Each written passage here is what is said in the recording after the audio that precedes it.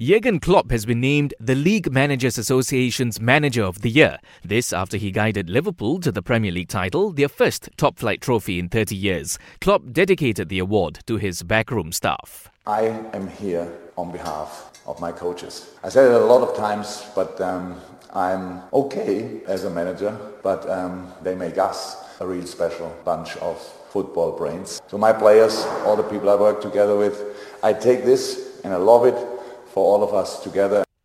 Klopp is also favourite to land the Premier League Manager of the Year award, which will be announced early next month.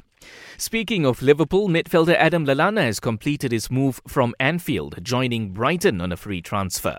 Meanwhile, Reds defender Dejan Lovren has joined Zenit St. Petersburg in a move worth just under £11 million. Kylian Mbappe will miss PSG's Champions League quarter-final clash against Atalanta next month after picking up an ankle injury last week. The striker has been ruled out for at least 3 weeks, meaning he could make it back in time for the semi-final if PSG make it that far. And Formula One will organise an anti-racism protest before this Sunday's British GP, following earlier criticism about poorly coordinated protests at the last 2 races.